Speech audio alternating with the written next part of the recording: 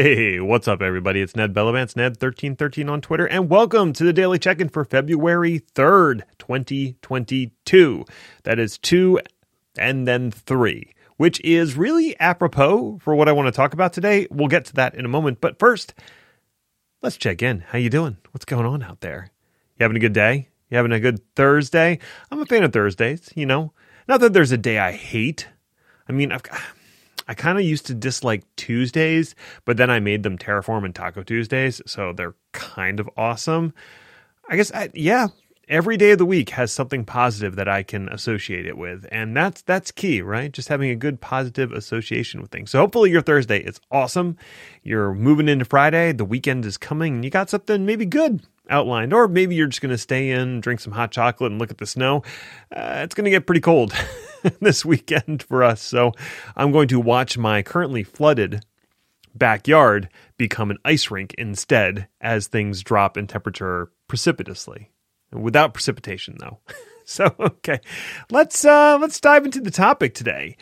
Now, in case you haven't listened to it already, there's a new episode of Day 2 Cloud that came out yesterday, the 2nd, and it was dealing with what an infrastructure engineer needs to know about Web3. That was the context. We wanted to talk to someone who is working at a company that does Web3 application hosting, and we found that person, Josh Neuroth from Anchor, and he walked us through kind of what Web3 means, what a DApp is, what the implications are for blockchain and distributed ledgers, and sort of the hardware that needs to sit behind it, and what an infrastructure engineer, what a technical person who's going to have to support one of these systems potentially really needs to know. And that was what I wanted out of the episode. That's awesome. I'm happy he was able to provide that.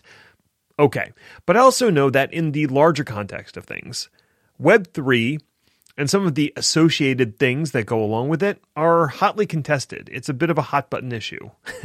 Folks have very strong opinions on both sides of the aisle, as with just about anything these days.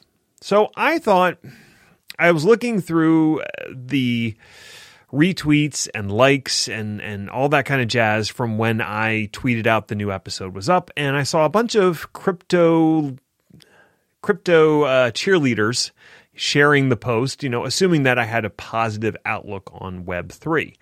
And I thought it would be good to take a moment and sort of talk about my position, the way I'm thinking about Web3 in general. And this is probably going to take a few days for me to do. It's not going to be one daily check-in. This is probably going to have to be maybe spread over 3. But I did want to clarify what my position is on it. And it's going to be a more nuanced position because I don't think this is a pure polarizing thing. I think the truth is, I don't want to say somewhere in the middle, but I don't think it's at either the extremes either. So let me describe what I see as the two extremes, what I'm seeing in the populace right now. I'm seeing on one end, people being unreasonably excited about Web3 and blockchain and crypto and NFTs. And, it's going to be the bomb that soothes everything. It's going to be the panacea, the cure-all, the snake oil, if you will. And there are definitely some grifters in that category who may not really believe in the technology, but believe that they can get other people to believe in the technology and get a payout on it. And that's certainly what we're seeing from the NFT market. Is there's a lot of cryptocurrency and NFT scams going on out there. So I'd be very cautious about getting involved in any of those. And then at the other end of the spectrum, you have people who are dismissing it as a pointless technology, as a solution in search of a problem. I don't think either of those perspectives is 100% correct. I think the answer lies somewhere in between, but I'm definitely leaning more towards the pessimistic view than I am the optimistic view when it comes to blockchain and Web3. And let me get into why a little bit. Now, first, if you want some really interesting perspective on the negative side, the pessimistic side of things, Folding Ideas, and the guy who runs Folding Ideas, has an amazing YouTube video. It's 2 hours long, so strap in. It's going to take a while, but he really, really goes deep into the NFT market and how it works and how it relates to what happened with the big economic crash of 2007, 2008, when the mortgage market kind of went underwater.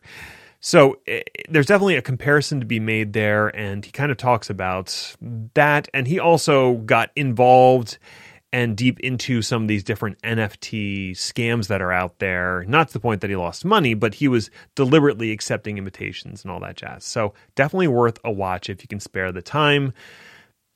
But if you're looking for that perspective, it's definitely out there. Now, I have a slightly different perspective because I'm not completely negative on the technology. I put up a tweet today. The tweet said, basically, is a wrench intrinsically good or evil? And it's a complete nonsense question, right? Because if you think about it, a wrench could be used for good, could be used for evil. You could use it to tighten a bolt on something that's about to fall off. Well, that's good. You tightened a bolt. Well done. You could use it to loosen that bolt so something does fall off and someone gets injured. And that's not a great use of it. You could also, hit somebody with the wrench. That's, again, not a great use. So a tool by itself is generally amoral. It doesn't have a leaning towards good or evil. It's a tool, and until you use it, until you take that tool in your hand and do something with it, the tool by itself doesn't have an intention. Now, I know that can be like a slippery slope if we start talking about other kinds of tools, like, say, a firearm. Well, that could be an agent of great evil and potential good, and that gets into some dodgy areas. But just generally speaking, when we're looking at tools and technologies, the technology by itself is generally in a moral gray area or amoral to begin with. And I think blockchain comes to us from that place. Is it energy intensive? Yes. And that also depends on the implementation.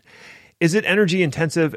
Yes, but it also depends on your intent. It depends on how the people are using the technology. So I don't think that blockchain and Web3 is inherently good or bad. A lot of it is in the details of the implementation and what it's being used for. Another way of thinking of it is if I gave you a wrench and you used it to hammer in nails, that's not a very good use of that wrench. That's not really what the tool is intended for. Can you drive a nail into a board with a wrench? Probably. Is that the proper tool to do that with? No. Is there much more efficient tools? Absolutely. So I think to a certain degree, what we're seeing with blockchain right now is the using a wrench to hammer in a nail. I have a tool and I'm looking for how to apply that tool, and I'm going to try it in a lot of scenarios, and some of those scenarios are going to be suboptimal. There's already a tool out there that does a better job at this thing, and maybe, we tried it. It doesn't work for that thing. Let's go back to the tool that actually works best for that thing. But at least you tried it, right? You experimented.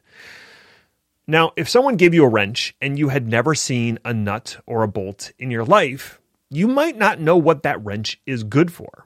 And I think that's exactly where blockchain sits today. We have some kind of vague notions of what it could be good at, what it could be optimized for.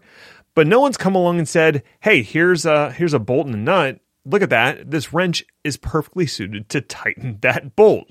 Oh my goodness. Okay, now this tool has a purpose. So we kind of almost invented the tool before we had the thing it should work on.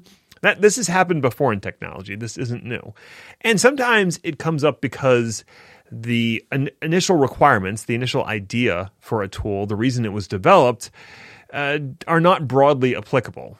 For a long time, Google ran internally something that was like Kubernetes. It was called the Borg. And in a similar regard, making that technology available to a wider audience, for most people, didn't make any sense because most people don't have Google problems. But as Kubernetes became more I would say more user-friendly, and as folks started embracing some of the design patterns that are used by Google, now, for some cases, Kubernetes makes a lot of sense. But I think there's a tendency to try to throw Kubernetes at everything because it's the new and shiny. And we're going to find that a lot of the times you're trying to hammer in a nail with a wrench. And so maybe Kubernetes isn't the answer, and maybe blockchain isn't the answer either. So I think that's, to put a pin in it for today, I think where we're at with blockchain is we have a wrench and we haven't found a bolt yet. So we need to keep trying things because it's not inherently a good or bad technology. It's just a technology that doesn't have a really well-defined purpose, and that's okay. It will eventually find its niche or completely drop off of the face of the planet. So those are my thoughts for today. I will continue this thought train tomorrow. I have some ideas about decentralization versus centralization, and I think that's another rabbit hole we could really go down. That's coming up tomorrow. That's going to do it for me today. Thank you so much for listening. I'd love to hear your opinions. Reach out to me on Twitter. It's Ned1313. Engage with me on LinkedIn or however you want to do it. Till next time, stay healthy, stay safe out there. Bye for now.